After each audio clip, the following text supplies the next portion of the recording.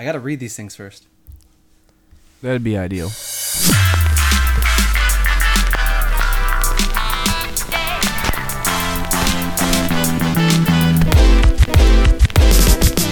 What's good, Internet, and welcome to session 54 of Super GG Radio, where friends chat about video games and all things adjacent.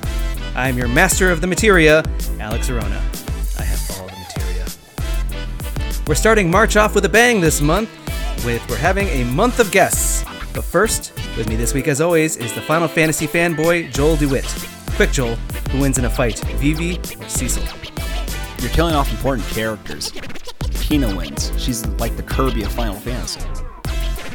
Our other host and Chocobo, Eric Getty Gettinger's computer died. He was out of Phoenix Downs. So, it's fortunate this week we start with special guest of the month, and a returning guest as always, Moogle expert, Steven Dvorak. Welcome back, Steve. Hey, I'm glad to be here tonight, everyone. Alex, I heard that you hate Final Fantasy VII. I love Final Fantasy VII. That's not true. Do you know what a Moogle is, Steve? No, I was trying to shoehorn in some sort of Harry Potter joke in there, but I thought you guys would just be offended. Kinda, yeah. If you wouldn't, I would. Isn't Moogle a search engine? No, that's Ask Jeeves. No, it's a fighting engine. Wait, no, that's Mugen. Okay, also to really push the guest fest, we have my Chocobro and my big brother, Guardian of the Sacred Crystals, Philip Arona. Hey, Phil. Hey, thanks for having me back. Always welcome. Hey guys, ask Genova.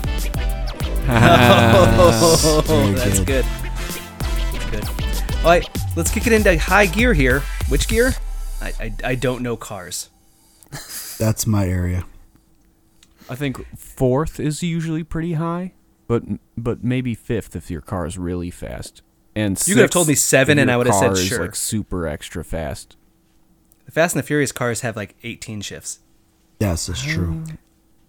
Phil, is that Right, so is that a verifiable fact? Yeah, if you fast if you cars have watch 18? how many times they shift in Fast and the Furious, yeah, it's 6, 7, 8, 9 times. It's ridiculous.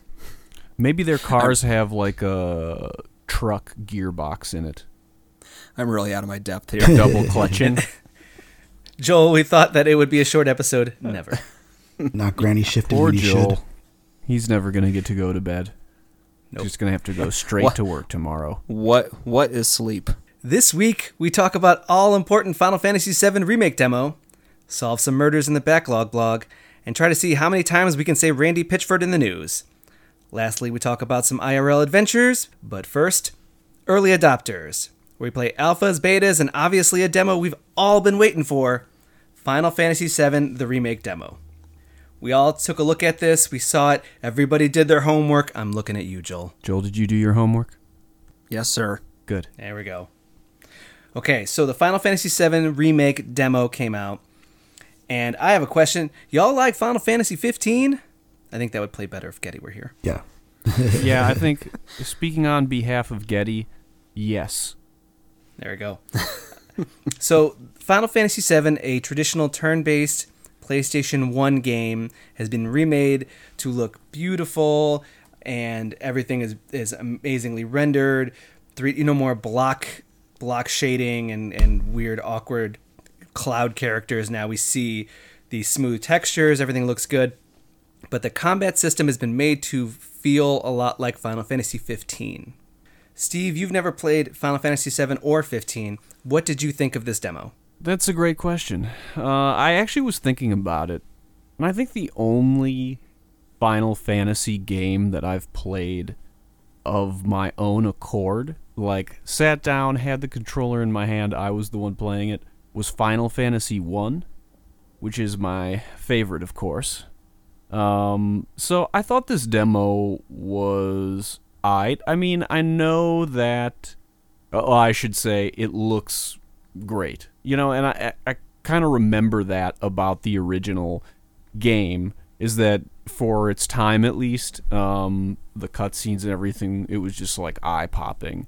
And of course it has that really epic story that was really engrossing for people. You don't get that in the demo, but it's a familiar first sequence. I kind of remember little bits and details about what went on. the demo was fine. I played it for like 15 minutes or so, and then it crashed. And since you can't save, I just had to start over again. Oof. Okay. And I made it all the way to the boss, but couldn't kill him. And that's where I kind of see your beef with the combat system. I think the turn-based is a little bit more chill to me, because you could kind of take your time doing things. And so, yeah, my one complaint is not so much the combat system itself, but when you have to control more than one character in real time, I think I find it a little bit tedious. It's just kind of gets to be too many things going on, and I get lost in the shuffle. And so when you have something as complicated as the boss battle when you're in the reactor, it's like, do I really, like, it started to feel a little bit like work. You know what I mean? I can see where you're coming from, especially considering that it's a lot of hacking and slashing just to fill a bar so you can... That was the thing, is that you can't even use a potion until your combat, your swings, your attacks are building up the active time bar that is making it so that you can then use a spell or an item or use a special move like a limit break, which is, your braver attack, which was from the game originally.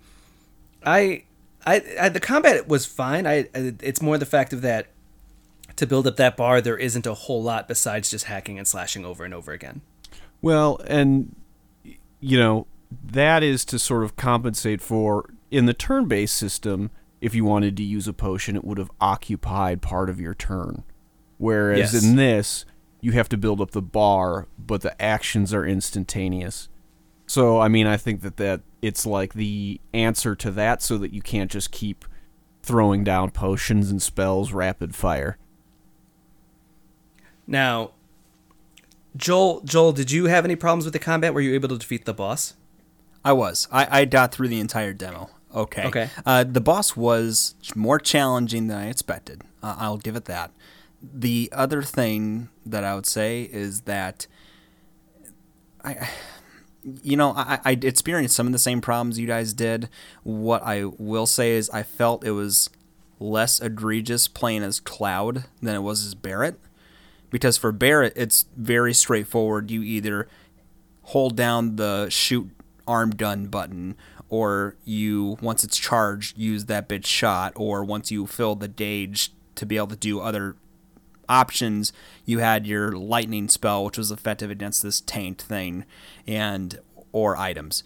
For Cloud, he had two different stances for his sword attacks. So he had more of an action-y kind of mobile one where it was light attacks, and then you could hit triangle and switch to a more heavy stance that would do more punishing blows and stuns and things. So I found a little bit more strategy in the action when playing as Cloud for that reason. But there are also parts where you had to switch to Barret because they would be like turrets up above you or little robots floating around that you couldn't hit with a sword. So it definitely forces you to swap side by side.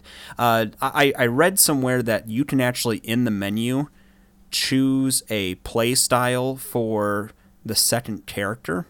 Yes. So that's kind of akin to Final Fantasy 12, right? Where you could sort of like set pre-made options where you're gonna set the CPU controlling, let's say, Barret to favor towards using magic when they can, or favor towards using general attacks, or act more as a support unit and be generous with the healing and stuff. So I suspect that maybe that would help mitigate some of the issues that, say, maybe you had, Steve, playing this. Yeah, maybe. But I will also say, though, I didn't learn that until after I got done playing. So the demo did not do a good job teaching that to you. In spite of, actually, I think the demo being fairly comprehensive up to a certain point. Yeah, I mean, they throw a lot of tutorial pop-ups at you, but part of it is just me.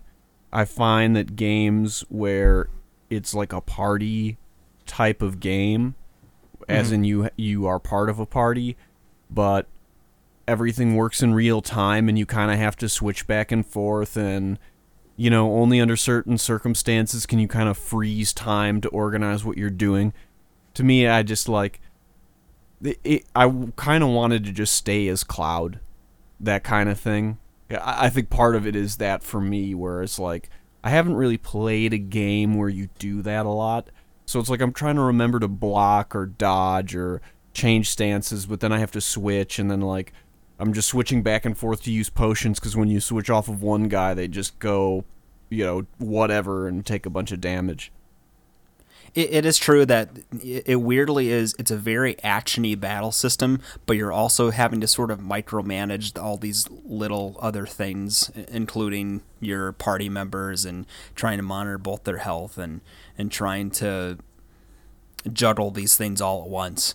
I think in some ways I feel like it feels pretty true to the original battle system, though. Like the active time battle meter, where it kind of limits when you can use items, that feels true to the DNA of what the original battle system is. It feels similarly to waiting there until the gauge fills, until it's Cloud's turn to do a move, but I definitely agree. It adds a bit of extra complication that is kind of a high barrier to get accustomed to. I mean, I think it's a system that's like for gamers. I feel like it's more of a hardcore gamers kind of system. Did you just call me a hardcore gamer? How dare you? Phil. Yes. We haven't heard too much from you. What did you think of this demo? Did you the new action combat? Do you feel like it's a welcome breath of fresh air, or do you feel like it's changing something? As someone who's basically played the game several times over back in the old PlayStation 1 days, and then played the remake or the re-releases on PSP and all the various other places that they've put it out. It's good that they didn't just rehash it. They put the effort in to create something fresh and new, but still tell the same story with the same characters in the same setting.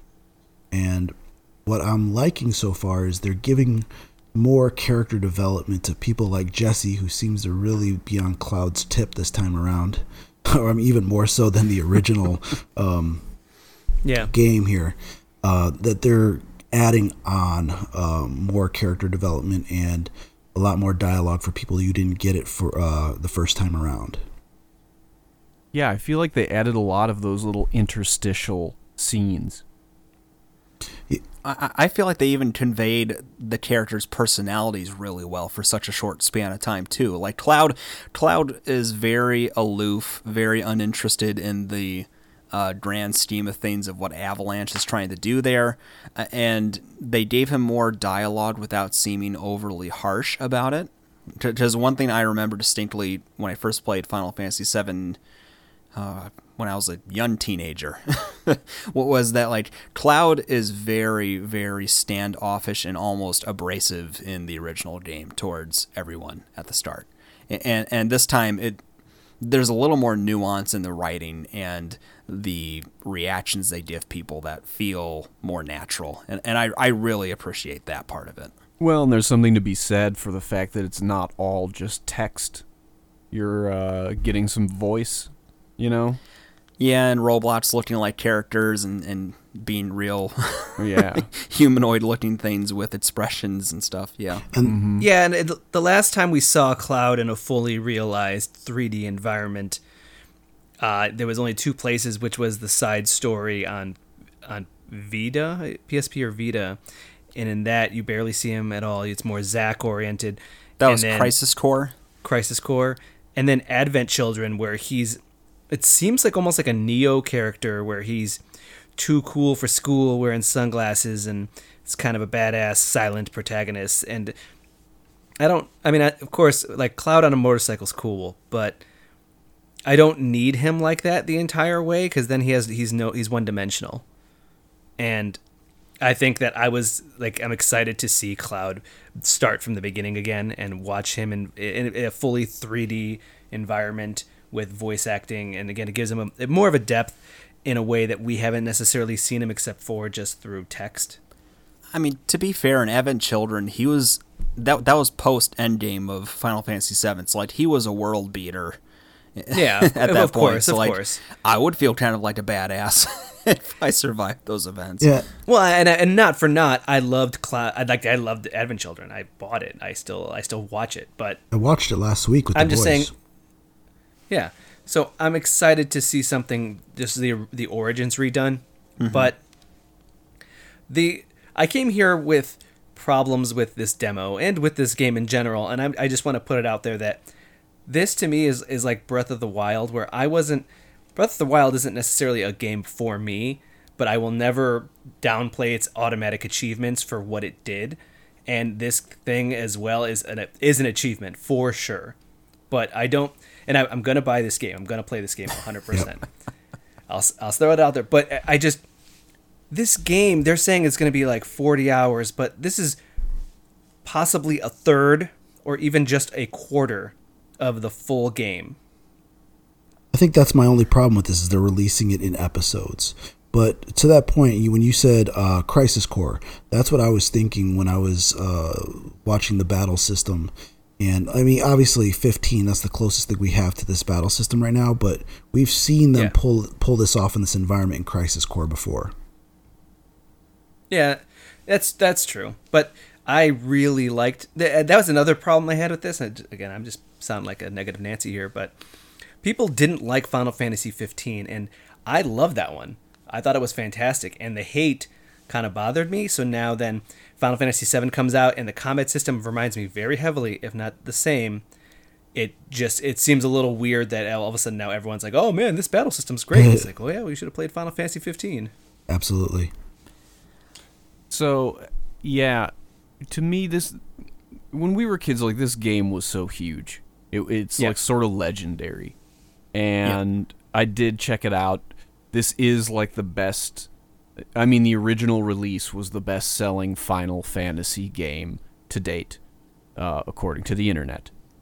And so it kind of becomes a question, and this is like games, this is movies, but when they do a remake of something that has this like legendary status, there's always the like, do they try to mix it up and like offer something new, change something up so that it's fresh, or do they try to sort of appease the video game gatekeepers who, want it? Because I think there's going to be a group of people who just want Final Fantasy VII again, just like looking different. Yeah.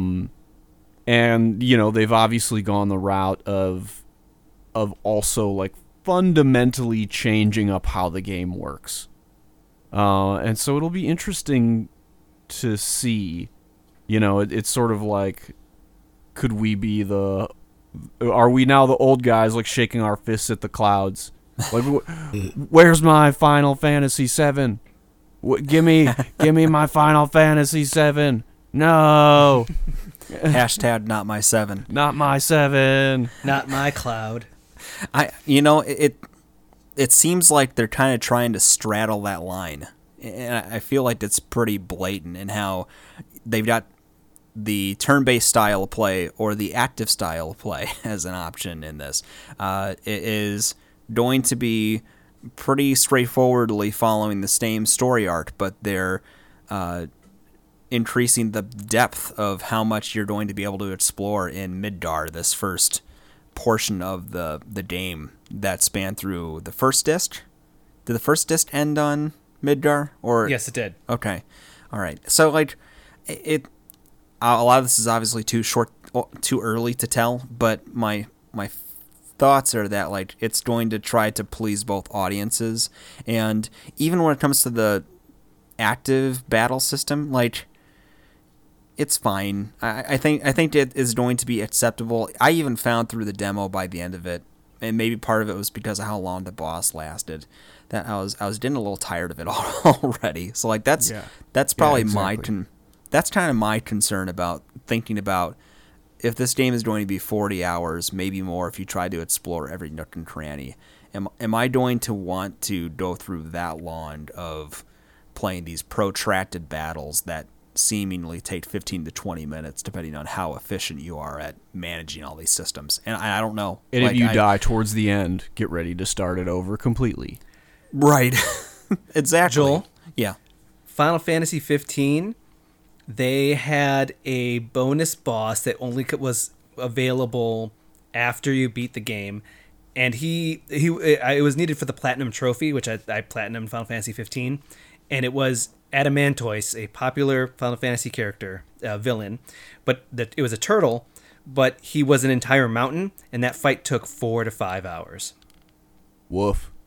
I mean, I appreciate the ambition of that, but and I kept having to pause, and then I would put the PlayStation in sleep mode, come back 2 days later, and start it, and then be like, okay, where was I? Got it. He's only a third of his health. Keep going. Bill, did you fight that boss? Adamantois? No. Yeah. So that would definitely be like the ruby weapon for Final Fantasy VII. Yeah, exactly. Yeah. If, I could see them doing that again. And so, like the question of sticking to the old or adding the new, from a developer's perspective, has got to be a real bitch, because after like participating in gaming communities to some extent recently, like the gaming community is just always pissed off, and I feel you know what I mean? I feel like people are there's going to be a group of people that are going to be really pissed about it. Actually, I haven't seen that yet. The only thing I've seen, it's funny enough, I've seen fans just open the menu and then just start bawling their eyes out. That's pretty intense. So, as someone who never really got to sit down and play the original myself, I was kind of interested in this, but on the note of just what Joel was saying about the combat system getting like kind of tired real fast, I don't know if I will. I want to have the experience, but I don't know if I have the patience to deal with all that. Yeah. That's what brings me on the fence, because I technically have this pre-ordered, but like after this, I'm thinking about, if I hold off, am I able to like, maybe I should try the Final Fantasy 15 game that Alex sent me last year sometime, and just see how I feel, how that tracks over time. And by the time you get back to 7, it might be down to $20. Exactly. And I mean, like, at that rate. Or I might have beaten it and then sent that to you. Also that. Yeah, exactly. So, like, I'm mulling over it, especially coupled with, like, Animal Crossing's coming up. I'm going to be lost in that for a while. And I'm going to have to get 2 copies, just Kelly's going to want to play 2. And I'm glad that you just finally admitted that you're going to be playing Animal Crossing a bunch. I mean, I didn't know that was a question. Joel's been real hyped on Animal Crossing. Steve might need to join you for a few more weeks coming a month from now. There you go. Fine. I'll be Joe. Well, I'm Joel Pro Temp. Yep. Phil, did you have any last thoughts on Final Fantasy VII Remake? I'm actually excited. I'm enjoying what I'm seeing so far. I do kind of dread having to play another 40 to 50 hours of Final Fantasy, just because the boss fights, it can all be a little tedious. But I mean, honestly, I am looking forward to it. I gotta hammer home one more time the fact that this is a part 1 is a real bummer. Yes, I agree. Yeah, so are they going to charge $60 for each installment then? Oh, yes. Absolutely. Yeah. And like, so you're looking at like almost a $200 game. Well, not only that, but like this isn't like a movie where they've planned it out to have a release every year until it's done. Like this thing took 4 years to get to Probably this longer. Point? Yeah, it's absurd. Like it got announced early on in the PlayStation 4 life cycle, and now we're 4+ years on. They're finally about to release. I mean, yes, they've got the foundation to maybe build upon, but I don't have faith in Square Enix to have a quick turnaround for the next part of this. So yeah, that's a reasonable concern. And by then, it's going to be a PlayStation 5 title. Yep. Yeah, and then the other part about it is that they have been known to cancel things early. Final Fantasy 15, they took out they omitted chunks of the story to add on as DLC. A character would just leave and then be like, "I'll be right back," and then they'd be gone for a full 4 hours, and then they would come back and be like, "Oh, I'm back from my thing," and they never address it, and then there'd be DLC where they address what happened. That's real. But I find that pretty funny. yeah, it is. No, it was It's like, very hey, funny. I got to go to the bathroom real quick. and then Steve died on the way back to his home planet.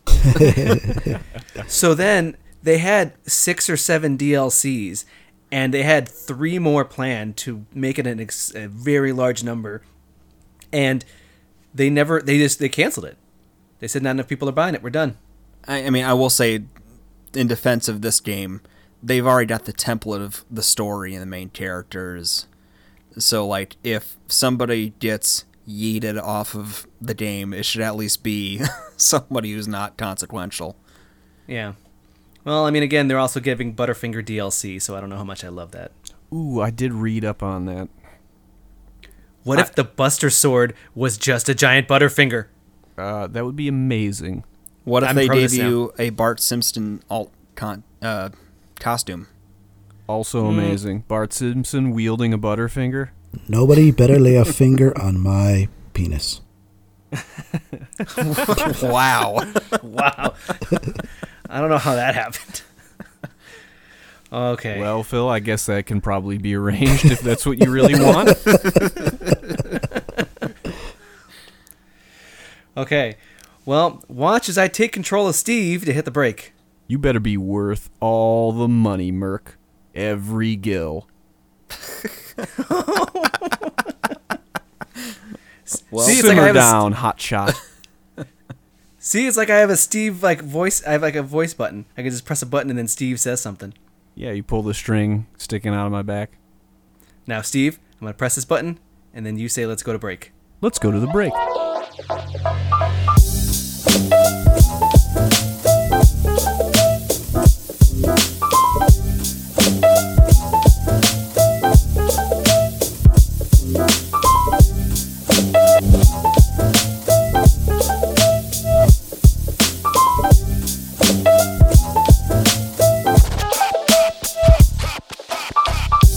Hey, news. I know there's a lot going on with this coronavirus, but that's not gonna stop me from trying to hold your hand. I'm gonna give the news that coronavirus. Hell yeah! Woo! I was waiting for someone to make that reference, and no one has made it yet. Dude, Which I've is been hanging on to probably that. That joke's been in my back pocket for like 4 weeks. Good. That's good. All right, so news. We actually have a heavy news week. But first thing first, we're going to start with some Borderlands news. New Borderlands DLC called A Marriage, of Love and Tentacles? Is that what I've it's seen called? enough anime Yeah. to know where this is going. Yeah, I don't like this one bit. Wait, really? Steve, what This do is you know obviously about- my favorite piece of news because I'm the resident Borderlands fanboy. Go on. And I actually hadn't watched the trailer until today, but I'm pretty hyped on this. They really have been delivering with the content for that game. They've been doing a lot of the freebie, like week-long events. The holidays have been fun, and the first DLC ended up being pretty awesome. They're mixing it up, and naturally, people have been wondering, what characters are going to return or who are they going to use in the DLC. And some of the characters in the main game were kind of annoying, so to speak. And these two, so Hammerlock and Wainwright Jacobs, are probably the best part of the game narratively. So I think it was a good choice by them to choose those two. They had the funniest parts. That was the really funny part of Borderlands 3 was Wainwright and Hammerlock. And Gearbox does this thing where they'll throw in other wacky, seemingly disparate elements such as H.P. Lovecraft. But they make it work a lot. so I have faith that they will. And then they're bringing back Gage from Borderlands 2, which Yep. it seems like, kind of, a lot of people's favorite character. That was actually my favorite Vault Hunter to play in that game. That was the one that I mained. So they've been really consistently delivering with good content and upgrades and things like that. I haven't felt shortchanged by any of the stuff that they've put out. So I think this is big news, and they at PAX East they dropped a bunch of other news about revamping the endgame difficulty and a lot of other stuff that they've been working on. And it all just seems on the up and up. The game had a lot of technical problems at the outset and still has some, but they've been consistently listening to what people want, changing things up, making things better. So I'm stoked. I mean, it sounds like if you like the core gameplay of Borderlands 3, that they're just giving you more of that, which is what I'm guessing fans of the series really want, right? Yeah, and people are really always salivating for like, oh, I want to see this old character come back again. Who are they going to bring back from the second game? That's a big question. There's a lot of the old Vault Hunters that people like really want to see. If you haven't played Borderlands 3, they take some of the Vault Hunters from 2 and then kind of make them into more main characters, which is what they did in 2 with the characters from 1, and so it's kind of carried all the way through. So people, I think, are most of all excited about seeing old characters that maybe they were playable but didn't have a narrative role come back and actually participate in a narrative capacity. And in the shenanigans. And then, of course, new legendaries to grind, because the grind never stops. It never stops, Steve. It's true. So I'm glad that you really like the full package of what you've purchased, including like DLC season pass stuff. I mean, I don't know how much more is left, but it sounds like they've done quite a bit already. Yeah, I mean, I think they are slated for 2 more DLC after this upcoming one. That's a good amount of content, I think. Yeah. And I mean, they're also adding the free raids and things like that. So they're adding a lot of new stuff that's free for everybody. But whenever they have a big announcement, it's usually something pretty cool. People even get really excited when they release patch notes. Okay. Next piece of news. Joel, do you want to read this one? Yeah, a Borderlands movie update, a bet update. Alex is about to lose $40 to me. So I've good news for me. I thought it was 30. Well, now it's 60. You keep it up, it'll be 100. Oh, God, no.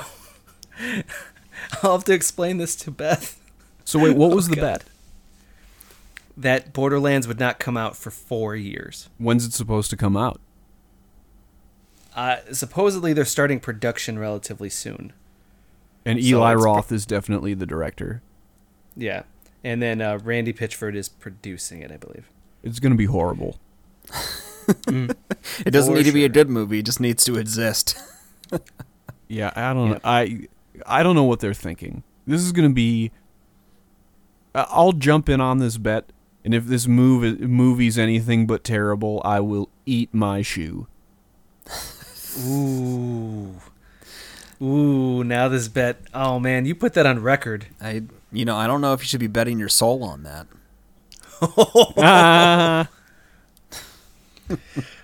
All right, next piece of news. Phil, do you want to read this one? So it looks like Levi's is going to be collaborating with Nintendo on Mario branded denim. What? How many pairs have you pre-ordered? Oh, they have not allowed pre-orders yet, but they would rival my Amiibo collection if I got my I'm going way. to pick up a nice pair of overalls. Are your kids all going to have... Come on, some pretty slick jean jackets with Mario and some stars and fire flowers and mushrooms. I think I saw that they have coins coming out of the pockets. Yep. Oh, that's baller. Pretty slick Mario fanny pack. Mm-hmm. You got to get the Mario jean jacket. All right, sleeves ripped off. So it's a vest, and it's just a big Goomba on the back. Yeah. That's how to let everybody know you're a badass. Phil, you getting these for the boys? Thinking about it. Just wondering how much more is it going to cost over a regular pair of jeans or overalls, and you're going to upcharge us $30 because it's got like a Mario print on the rear end. Yeah, they're definitely going to add Yeah. like $30. You're But to looking be at over fair- 100 a pair. Yeah. To be fair, it's better than the one where they did Coach and Naruto crossover, where a tote bag cost $100. Wasn't that done by Michael B. Jordan? Yes, he was the ad guy. You know, what I love about this article is that the icon at the top of the page has Mario in it from Smash Brothers Brawl. And in their reveal, they did like a scan of all the characters from Melee and showing how they looked from Melee switching to Brawl. And Mario, main difference from Melee to Brawl is that they gave Mario's overalls a denim style like material look. Like that's literally the only real difference that they showed. I thought it looked that way in Odyssey for some reason. No, they went back towards the more plain blue kind of look, if I recall right. Well, be careful, fellas. You get those Mario jeans, all the ladies are going to be checking you out. Oh, you'll be laying pipe, all right. Woo! Okay, next piece of news. As of today, The Last of Us is becoming a series on HBO by the director of the show Chernobyl, and I think Neil Druckmann, the guy behind The Last of Us, is heavily involved. That'd actually be good because Chernobyl was actually pretty darn good. I will say this. As much as I like to hate on the prospect of video game movies, HBO has done a really good job with their shows.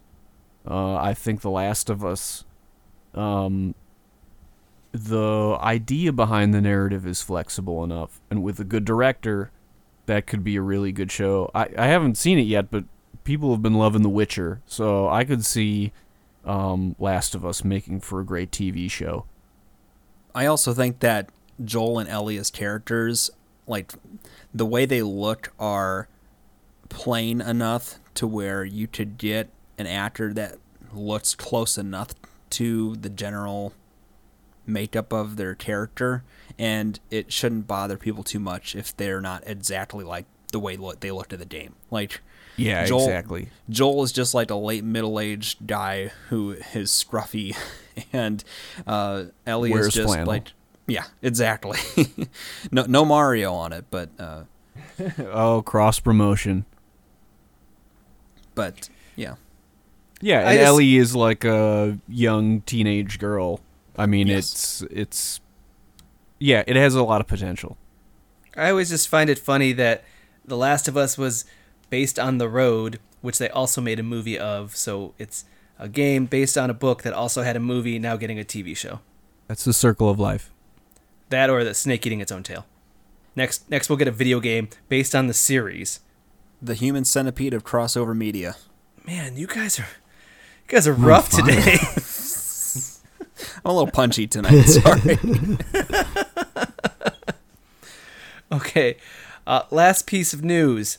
Skater XL coming to PS4, but Session is going to the new Xbox. Yeah, so I thought that was just interesting because Skater XL and Session are in the competitive field of trying to make these ultra realistic skateboarding, the next iteration on the Skate game where the sticks are the controls. And we've talked about Skater XL in a previous early adopters, but it's cool to see that they're picking sides now. So either you could say, oh, they're versing each other and seeing whose is better, but also it's just if you want to play one of those hyper realistic skater games, it doesn't matter. Pick a console, you're all good. Was Session always going to be multi-platform before this, or because I thought I recalled Session being at least on an Xbox stage when it was announced. I don't know if it was ever supposed to be multi-platform, but I just the news came out that like, oh, Session is going to be on Xbox, and it was on that stage. Gotcha. It says it would also be on Steam. Well, I mean, it is on Steam right now, so yes, it will be on Steam. But Right. I mean, exclusivity anymore seems to be like console plus PC. I'm guessing it's just a practical reality of what these businesses have to do to make sure their game is profitable. I can definitely see that. Now, while we were talking, I don't feel really well. I just started getting fevers, body aches, sneezing. Let's break from the news. Steve, how worried should I be about this coronavirus thing? I don't know. I was going to use my coronavirus joke at the end of this part, but I blew it on the intro, so now I really don't know what to say. Okay. From what we know in the news, somebody at Amazon contracted the virus. So if we order in the next half hour, we could probably have it by Saturday. Let's take a break.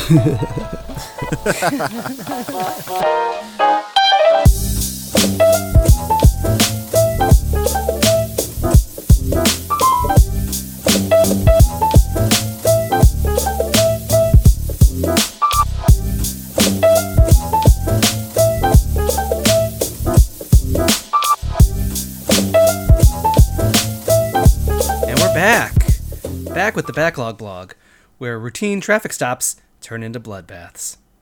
That's right. We're talking cop stuff today. The police. First game I'm bringing to the table is a game called Her Story. The reason I played Her Story is because I'm in a constant now game of trying to shame Joel into beating games, so now I have picked several indies that roughly take about 2 hours apiece, and I will continue to beat them in his face. So, Alex, what is Her Story?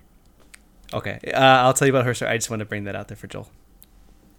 No, I'm completely unfazed. Go on. Okay, cool. Her Story is an FMV game for full motion video. The crux of it is that you are I think a police officer, and you're given this old computer terminal where it has they've cut down these 7 interviews into clips, into 10 to 30-second clips, and they put it in this database, and it's interviewing one person, this one lady, and your job is to watch the clips, but you can't really watch them in order. You have to search the database, and it will give you only 5 clips. If you search for murder, you'll get 5 clips with someone says murder, and that's the only way you can watch them. So you have to keep searching the database, and someone's like, oh yeah, that's when she met Simon. You're like, well, I'm now going to search Simon. You search Simon, you get 5 more clips. Sometimes it's only 2 clips. And you can see whether you've watched it before or not. And you have to search the database and get bits and pieces of these 7 interviews and try to put the story together yourself as to what you think happened. And after a certain point, the game literally just pops up and it says, hey, you got all the information you need? And you can just hit yes, and then it's credits. So you don't even technically have to do anything besides try to piece together the story. Interesting. You know, the bits of gameplay, like when you're typing into a terminal and trying to piece together clues of like a murder mystery, that's very, very similar to one of the gameplay pieces in Snatcher. I don't know if you've ever played Snatcher. It's one of Kojima's earlier games.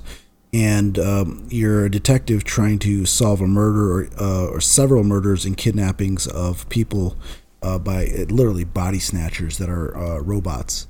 And one of the gameplay pieces is you have like a supercomputer where you can type in a name and it'll give you that person's information.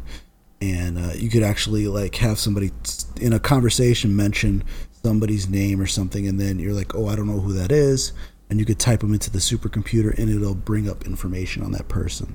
It just really reminded me of that. Yes.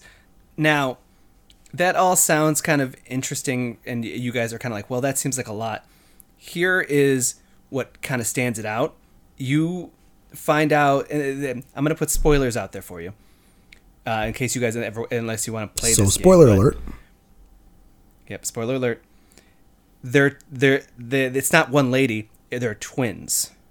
On top of that, throughout the story, they talk about how the first 20 years of their lives they spend splitting up as the same person. So one person would go to school Monday, then the other sister would go to school Tuesday, and flipping over and over again. And then, if you look deeper, there are clues to show that the person you're talking to isn't the person You think it is, it's the sister. What a twist. What Yeah, so is the acting like playing it serious, or is it doing hammy? No, it's actually Like, pretty serious. it's They're very rocking, serious. They're Okay. rocking the British accents. All right, yeah, this is a I asked British because like FMV games have a kind of sordid history about like Oh, yeah. what level of quality they are, what kind of seriousness you should take with it. Even like recent stuff, I can't. The Shape-Shifting Detective was one I played, and Yes. you know the conceit of that was very. I mean, the conceit was played seriously, but like the acting was very hammed up and very like self-aware about how they were almost playing it to a point where it was absurd. And then you had something like The Late Shift, which felt more like in action, like a sort of like daytime TV drama. You know, like it's still kind of low quality, but it was clear that people were trying to play it straight. Very Night Trap-ish. Yes, and I like FMV games. I'm starting to play more of them. I think I think I started playing a Night Shift because you suggested it, Joel, and I really had a good time. Yeah. So like, Not for Broadcast was excellent, and her story is legitimately like I was like, okay, this is 2 hours. I'm just gonna sit here and kind of klutz it around. And I even looked up online that if you go in this order, you can find the interviews in an order. And then I was like, well, I'll have this on the side just in case. And I just started like clicking, and then I'd like, well, hold on. She said this. She said pregnancy, so I want to know about that. But she also mentioned Simon, and I don't know who that is. Hold on. And I like all of a sudden I brought out a notebook, and I'm like, okay, I got to write these down because I want to remember what to search for. And then by the end, like 2.5 hours had gone by. I didn't even look at the guide at all. And then I was like, well, it's asking me if I'm done. Let me search 2 more things. Hold on. And then I finally look at the guide, and I'm like, oh, I've already searched all of this. Like, I know what's happening. I know how it went. I have 90% of the story in my brain of what happened, and I felt happy enough to say, like, okay, I know what happened. So it makes you fall So down a rabbit hole. It does, and it draws you in, and by the end, you're like, man, that is a bonkers. It's so cool that the sisters would always flip back and forth, and the mother gave up one sister when they were born, and then they saw each other because they lived like across the street, and then they started realizing that like the twins, and then they started flipping, and all this crazy stuff happens. There's a murder, and yeah, and the acting is very good. You said the game is about 2 hours long. Roughly, yes. So, be honest. How well developed did you feel like all of this was? What was your experience? Because you're describing a lot of stuff, and a lot of with this like kooky twist kind of thing. Like, oh, they're twins. Which one is it? I don't know. I mean, did they take it all the way home within the 2 hours? Yes, and the thing about it is that they're twins and them switching spaces, and you get the full story, but there is more hidden in it because if you look, at one point the main character drinks tea, but then sometimes she drinks coffee, and you'll see like that's a hint that one is the other one. You know, it's like, oh, this is sister A, this is sister B, and each time it's just hints. It doesn't blatantly just tell you. So unless you're really paying attention, you could just go through the whole story and not even get that, oh, the person they're interviewing is actually not the person they're saying. It's the sister. So they're purposely messing with the police as well.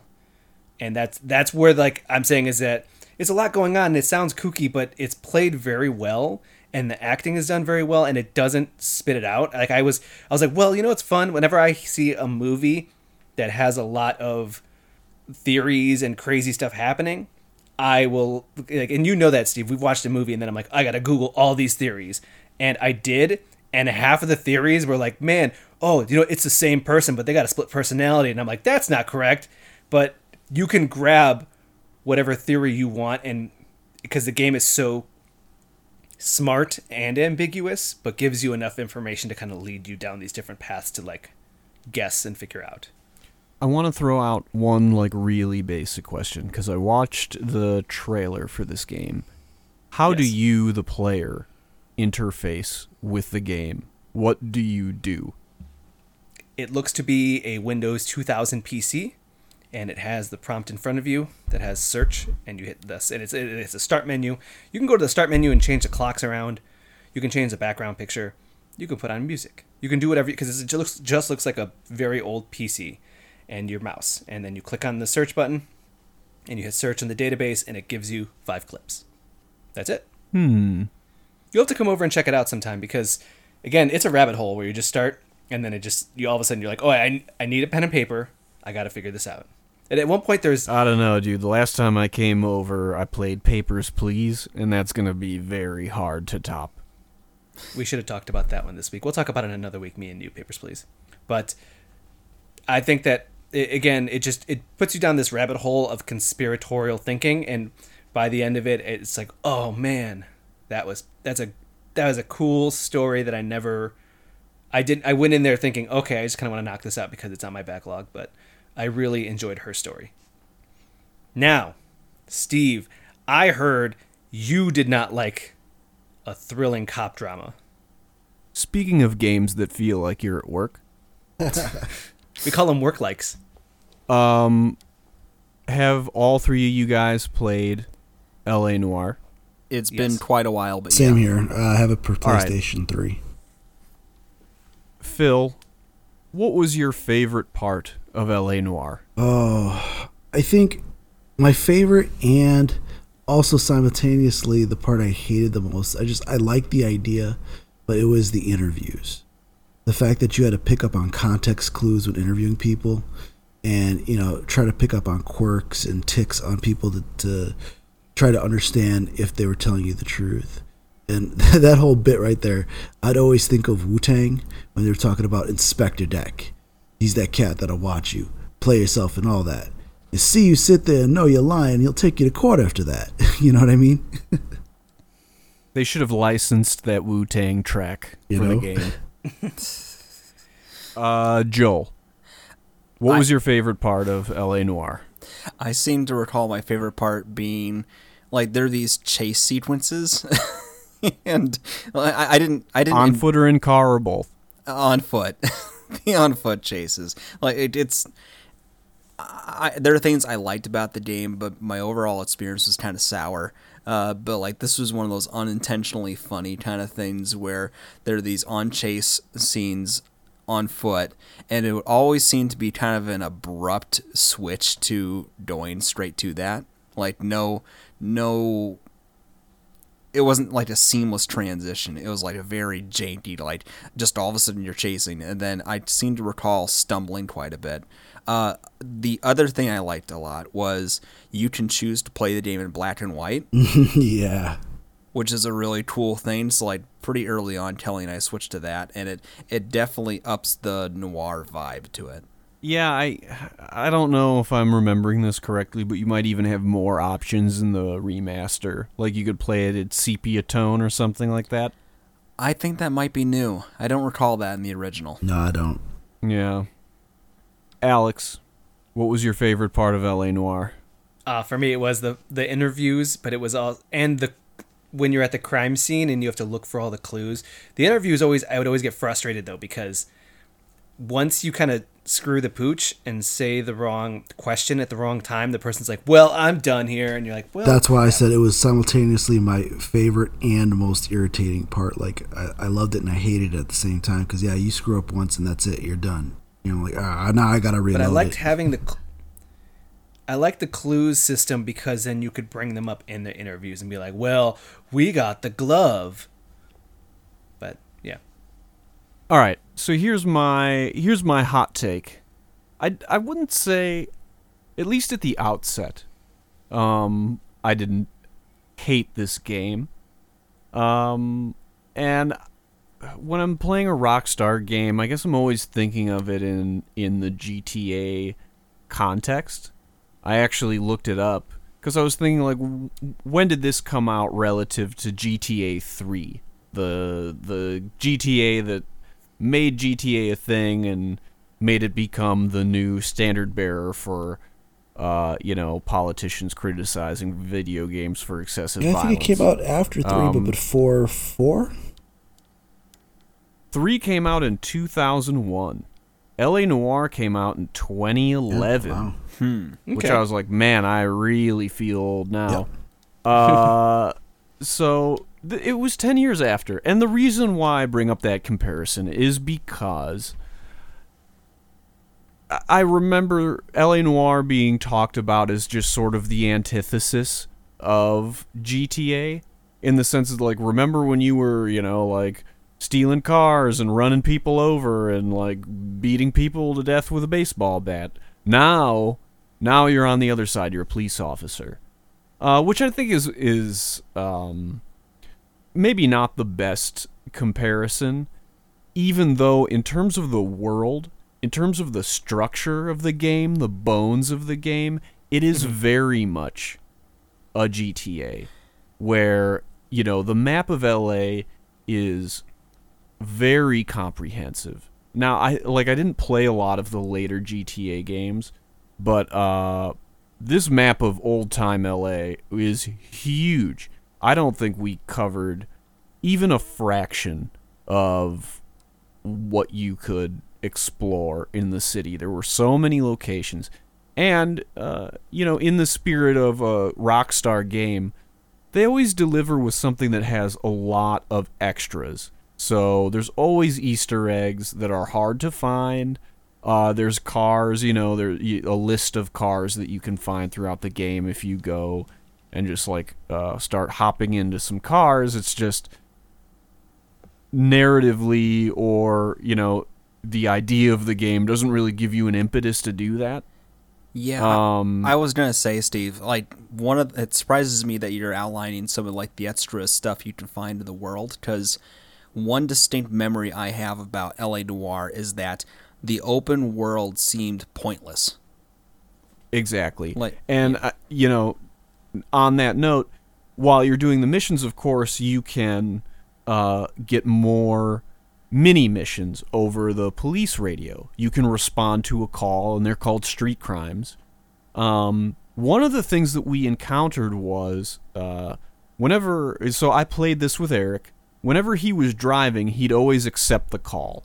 And then we'd look at the map to see where it was. And it took so long to drive across the city that almost all of the time we just didn't do them, because it seemed to have preloaded street crimes that it would just pick one out of a hat regardless of where you were at the time. And so sometimes they were so far away, it was just like, forget that. So, we didn't really do a lot of those. But yeah, it's very much, the game is about driving you through this narrative. You know what I mean? I felt like, and maybe it was because of the overall length, we wanted to just keep going on the story missions.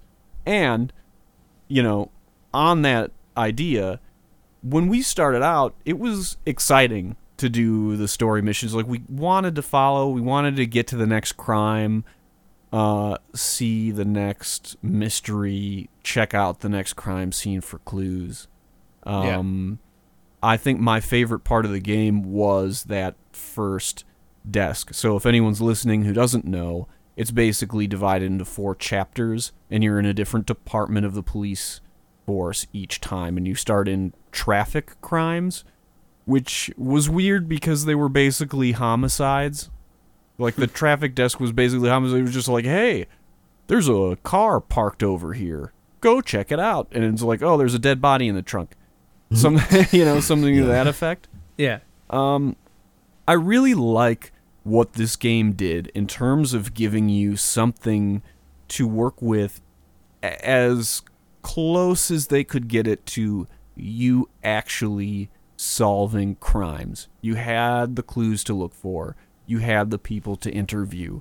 And I think there was probably a good amount of emphasis on the facial features. I can't say... I've been playing older games and looking at remasters and things like that a lot. And there are just so many old games that I remember being very popular, or ones that even I thought were awesome. And then you go back and play it and like, oh man, this looks kind of terrible. Yeah. Whereas at the time that it came out, we would have been like, whoa, this looks amazing. You know what I mean? Right. A lot of games don't age well. You know, for example, like, I'm loving Borderlands 3, love 2. I went back and just opened up 2, and I was like, man, this looks horrible. So, like, I don't want to put too much of a judgment on graphics and things like that, but this remaster, the city still had the buildings made out of cardboard look to it. Yes. And I think it maybe would have looked lo-fi even in 2011 to some extent. It did. So that's part of what I was talking about with the open world being pointless, is that everything seemed like it was cut and pasted out of a template of generic buildings and homes as you're driving along the areas.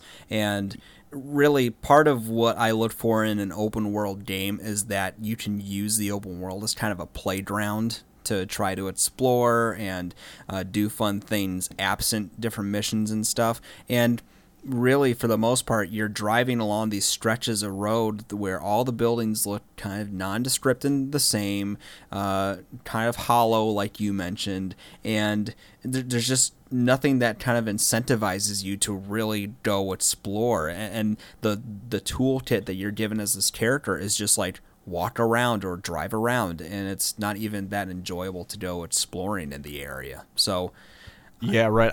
That's what I was going to say. Like, we never felt like exploring. You know what I mean? Yeah.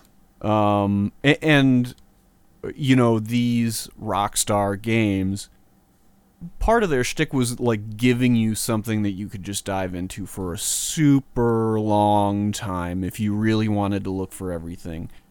And that's not really what we were going for, but we also didn't really feel like doing that. You know, that's very similar to how I approached L.A. Noire. I made that mistake of trying to think of it as a Grand Theft Auto-like, but except you're a detective. And I mean, I was just doing some digging. I'm like, I remember it feeling just so completely different and feeling a little more rigid, more stiff in a world that didn't really encourage that open world exploration. And the Rage engine, which they used for Grand Theft Auto 4, which actually came out a couple of years just before. So I was wrong. So Grand Theft Auto 4 came out a couple of years before L.A. Noire. But they didn't even use the Rage engine. It was like a custom engine with some like Havoc engine physics. So it was completely different from anything else that they had been making at the time. Well, and I mean, if we want to talk about the engine, the physics in L.A. Noire are certainly nothing to write home about. It's very straightforward. The like transitioning from walking to running, like Joel was talking about, the foot chases, a lot of that stuff was real clunky. Yeah. And the gun combat, I wasn't a fan. No, I mean, at this point, I think the four of us have played so much high-end gun combat type gaming where like Eric could easily sniper someone with the pistol. You know what I mean? There's no like physics adjustments for distance and accuracy and things like that, which really, that itself is not such a big deal to me. I guess I want to talk about the sound of this game. Okay, so Steve and his sound every me and time. My sound. But I'm not talking so much about the sound design specifically as just the environment of sounds. Now, one thing that they had is like the music in the car puts you kind of in the Fallout world, where they have a bunch of great old songs playing over the radio that you could listen to, even though I didn't find us in a place where we were doing it that much. Because when you're driving from one place to another, one of the things in L.A. Noire is you're disincentivized from crashing into people and running people over. But the behavior of the other drivers and the pedestrians is the same as in the GTA games. So they'll like jump in front of your car, people will cut you off or crash into you. So you always had to have the police siren on so that people would stay out of your way. And man, and did I get sick of that sound, because it was a lot of hours of game and you had that sound going. Ditto for the music that played when you were searching a crime scene. It was a nice idea that they had a specific music at the crime scene so that you would know that you hadn't picked up all the clues yet. But it became just like nauseating by the end of the game. I was like, I am really, really sick of this music. And that's like the music during the interview passages kind of had the same effect on me. The system of interviewing, again, I really like the ambition of what they were going for. At the time, it was cutting edge. They were trying to do something that had not been done before, and I want to say no one has taken upon themselves to try something like that again and then boast about it. Well, exactly, and they did I honestly think that they really did offer something really neat there. I think the downside was there were certain instances where, because Eric and I are kind of completionists, so we wouldn't leave a crime scene without finding all the clues. And the system wherein you are questioning someone and you're given the opportunity to accuse them with a piece of evidence in response to a question, there would be times where we would use that mechanic and, we'd have a piece of evidence it was just like the person's name is on this thing. They were for sure at the crime scene at this date and time. And so we would accuse them and use that, and it would be wrong. We were supposed to pick a different item that seemed non sequitur to what we were talking about, and then we would do another question, and it turns out you were supposed to accuse them with the other piece of the evidence at that one, and it didn't really seem to fit, and we had like one really good piece of evidence that really could have covered all the questions. And so that's, that might sound a little bit nitpicky, but when this is sort of the meat of the game, this is what the game's really offering, sometimes that got a little annoying, and like Joel said, you could, once you started to go wrong, you were just really shafted. Yeah. The other thing I was going to say is that I looked into after I had, say, boffed an interview and be like, well, man, I'm never going to be able to like solve this crime. And there were chapters, because at the end you give kind of like they give you how did you do? Did you get them to admit the crime or not? You get like anywhere from 1 to 5 stars. Yeah, and I had found that when I looked up guides, it was almost order-oriented. You had to ask question 3 before question 4, otherwise it completely screws everything. Or question 5 before question 1. And present the evidence, not this time, but this next time. So you have to hit the questions with the evidence, and it mattered less on the facial tics. While they said, oh, this is new technology, we changed it so there's really facial tics and behavioral patterns that'll change. But looking at those guides, it didn't. The facial tick thing was a red herring. That actually kind of screwed us a bunch of times. Well, I seem to recall even some of the evidence being red herrings too. Like it. Yeah, true. Back when I initially played this, I recall reading reviews that would talk about how like you could actually punish yourself in game if you spent too much time at the crime scenes trying to gather evidence, because if you combed the whole place and found extra stuff, it could sort of confuse you about what you should be presenting as evidence against the accused, right? So, and I don't know if they changed it with the remaster, because there were extra items of evidence at the crime scenes, but when you would pick it up, the main character, Cole Phelps, would just be like, nope, this isn't relevant, and it would not go into your notebook. Yeah, maybe. Because I know they made a few tweets, including even how they described your choices in interrogation, too. Right. So, lastly, I mean, what we should really talk about, the game is called L.A. Noire. We should talk about the story and the idea of noir. I think it it does capture the essence of what noir should be to some extent. The main character, Cole Phelps, is sort of your noir anti-hero, but he's kind of a wiener, and listening to him talk and be kind of self-righteous a lot of times was another thing that really wore out. So you're on traffic, the first desk, then the homicide desk. The banter while you're driving from one place to another between Phelps and your partner, to me, became almost unbearable. Your partner in that one was so annoying. I mean, they were both just annoying. Phelps was a wiener, and your partner was just kind of an asshole, and every case was about domestic abuse. And so when you're driving to the case, the partner's always like, oh yeah, the husband did it. It's always them. I've been divorced 3 times. People are always beating on their wife. And it's just like, God, shut up. Just stop talking. For the love of God. It really... It was the thing... We had a lot of fun in the traffic desk. And things started to wear thin on the homicide desk. And those missions, some of them were like 2 to 2.5 hours long, and then we still had 2 more desks after we finished that off. When you go to Vice, again, your partner in Vice is the like he's in on the crimes kind of Vice cop, also very annoying. And then Phelps becomes just kind of more whiny and self-righteous.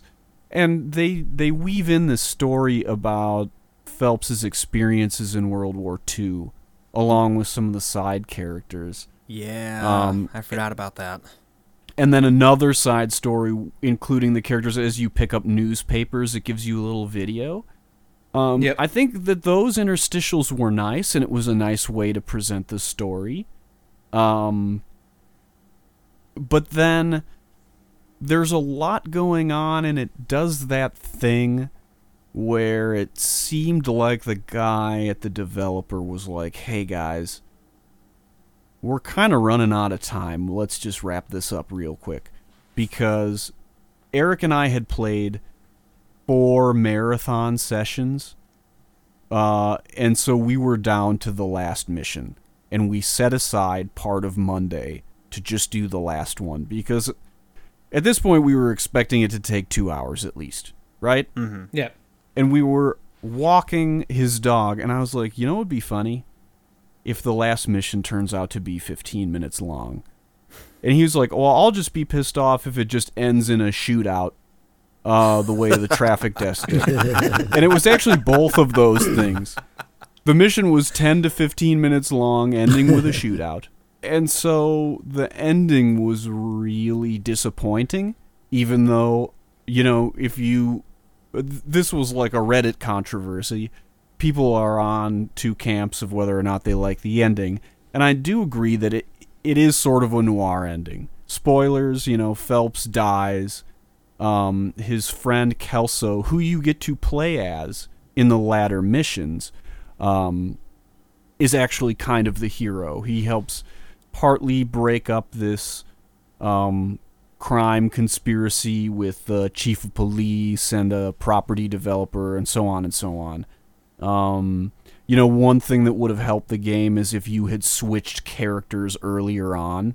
It was a little bit weird to switch so close to the end, but also very refreshing. And Kelso was a lot less annoying as a character. I think he fit the noir bill a little bit more. So it does sound like I hate this game. We kind of were Eric and I have consistently been playing through games together on the weekends. And this one, it started off really fun. I liked the idea. I liked what it was offering with this whole crime-solving mystery thing. But it had a lot of flaws. And it just, at the end of the day... Hold on, when weighing in, weighing in on some of these flaws live. We have Eric Getty Gettinger, who I've been texting. Here we go. Side missions popping up on the literal other side of the map. We had one person where we gave clear incriminating evidence and the guy was like, no. And in the next scene, he was like, haha, you never realized it was my clothing in the dead girl's house. And I was like, fuck you. That's literally what I said. Trying to say this in a Getty voice. He was salty about that one particularly. Yeah. He said that it was half-assed tied up with an ending with a film of everyone incriminating themselves. Oh, yeah. Yeah, there's one mission where you go to an old movie studio, and the 4 prominent public figures who are in on this like real estate scam, there is a film reel, like a 35 millimeter reel of them sitting around at a table smoking cigars like, yeah, we're all in on this crime. Ha ha ha ha ha ha ha. And then you don't take the film reel with you. Yeah, I guess I'll go ahead and interject here and just let you know, Steve, your intuition about budget issues is correct. So back then, it was widely reported that the whole facial recognition technology they developed was really expensive, and sort of a lot of the resources were dumped into that. And actually, the studio, I'm pretty sure, shuttered after this game came out because I don't think it sold quite as well as they expected either. The branch of Rockstar that at the time that made this. Gotcha. I mean, would I like to see games that branch out into mechanics? I mean, it is compelling enough on its own that they offered this kind of experience, like really trying to solve crimes and interview people as close as you can get in like a PlayStation game. You know what I mean? Yeah. I like that, and I appreciate that ambition. And it was a really good idea. It was just a lot of the other loose ends that I think ended up. And the fact that the game was just to me, it seemed very apparent that it was built on top of the GTA structure. And that doesn't really make any sense for what the game contained and for how it suggested naturally that you play it.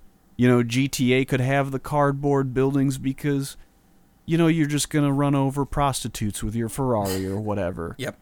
This isn't that game.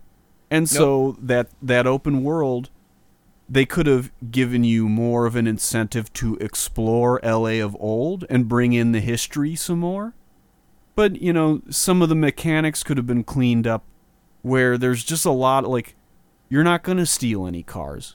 The best car that you have in any given scenario is your police car because it has the siren. You know, so it's like a lot of little things that added up. And so that was my, you know, long-winded LA Noire experience. And it was an experience, and I'm still not sure, you know, I think Eric and I are pretty salty at the end of this game. Eric's wife really hated it.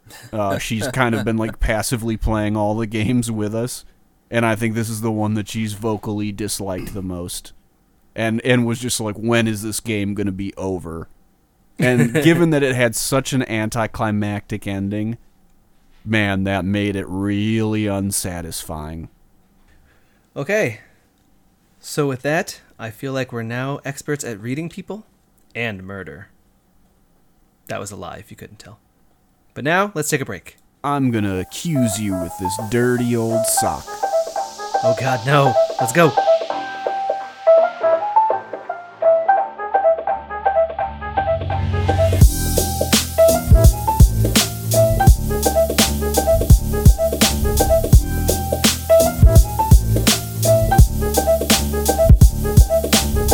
And we're back with IRL, where we talk about stuff that we did in the real world that is relatively interesting to pertaining to our podcast. Real shit. This week, Steve, me, and Getty went to C2E2, the Comic Book and Entertainment Expo.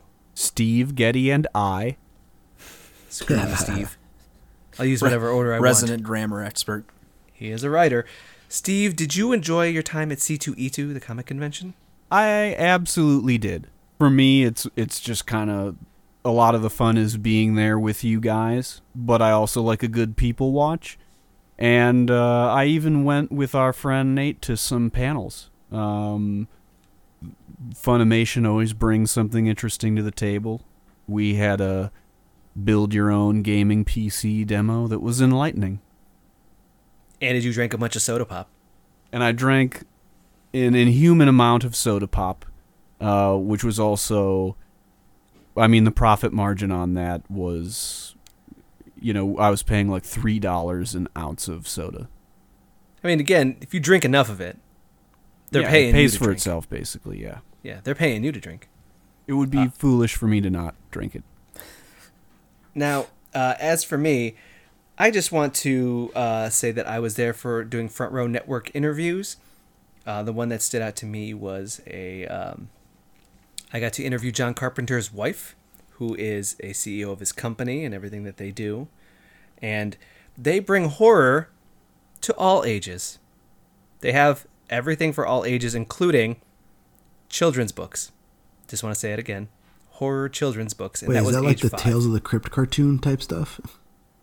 They said that they were doing it where it wasn't like scary, quote unquote. It was more for just making it kind of suspenseful for littler kids. But I was like, that's an interesting idea. I would have to research them further how they pulled it off. But they said, yeah, we go age 5 and up. I was like, man.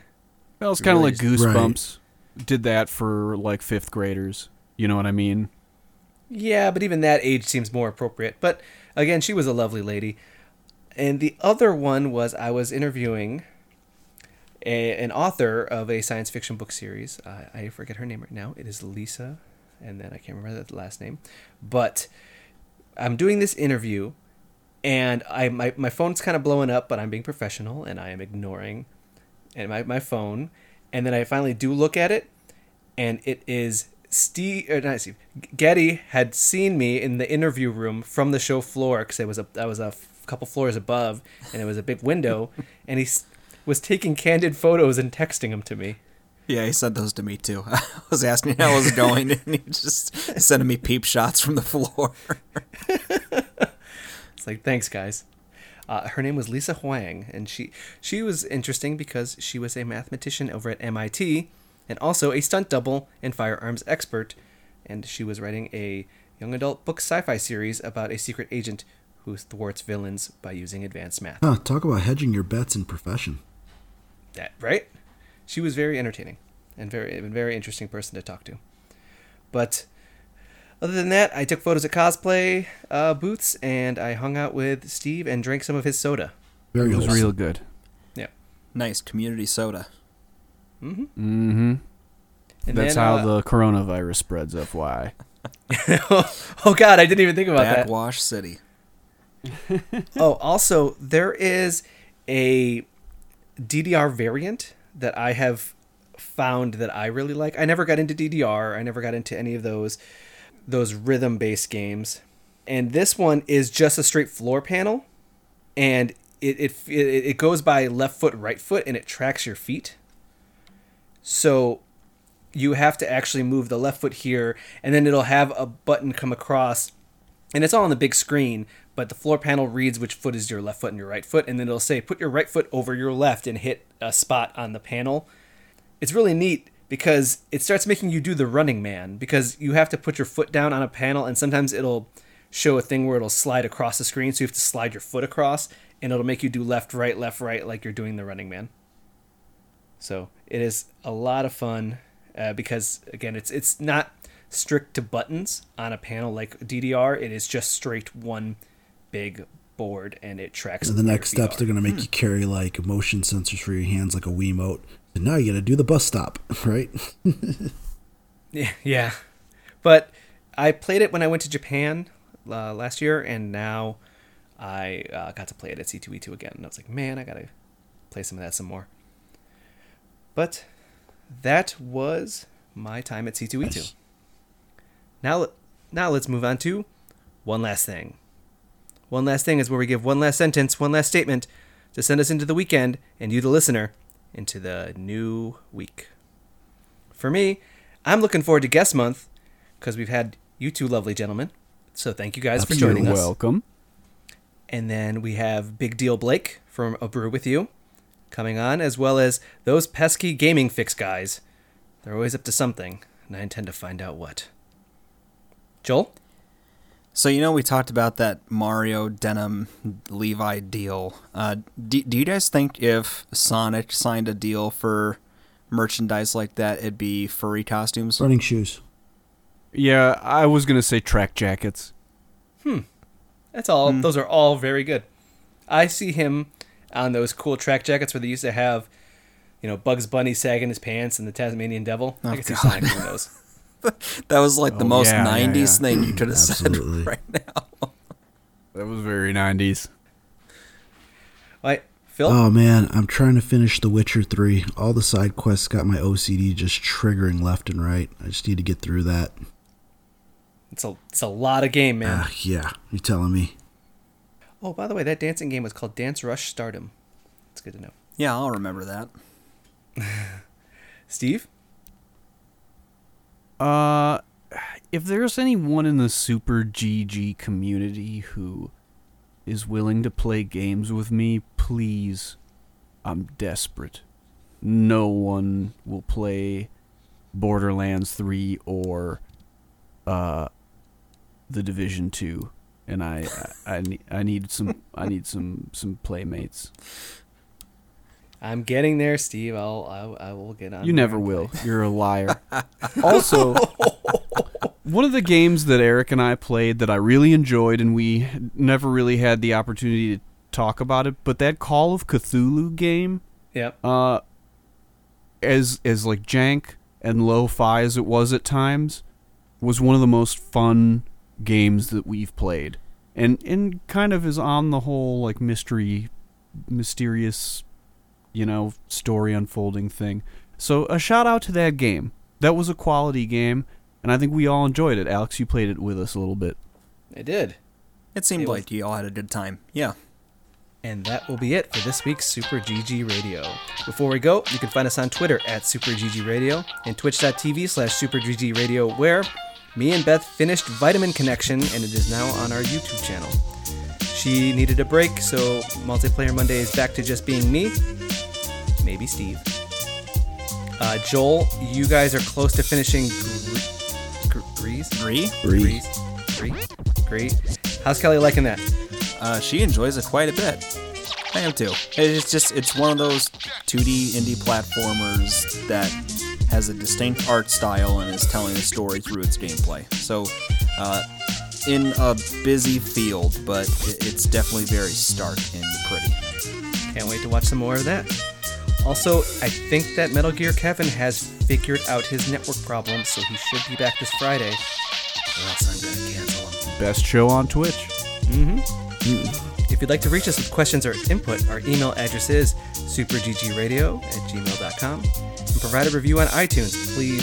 That helps us so much. If we get reviews on these different apps, it'll make us Recommend us to your friends. it'll make us more visible to other people. Steal your friends' phones and review us on their behalf. Let's get some of this NPR traffic. There we go. So provide a review on iTunes or the flashback mechanic of your choice. Thanks for listening. GG Phil. GG Alex. Good game, Steve. GG, guys. GG Joel. Good game. Good night, everybody.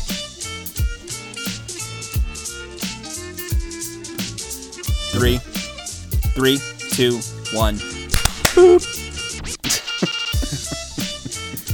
I don't think that'll look as good as the wave. He lines up the wave, Steve. That's you want me to be really honest? You know how we count down to stop recording every night we do this? Yeah. I line up our audio tracks by that still and then try to align it after that. Okay. So, Honestly, Alex, the boop is even better. It has a clearly defined transient. God damn it, Steve. I don't know what that means, so I can't argue with you. Let's go. Goddamn. Check it.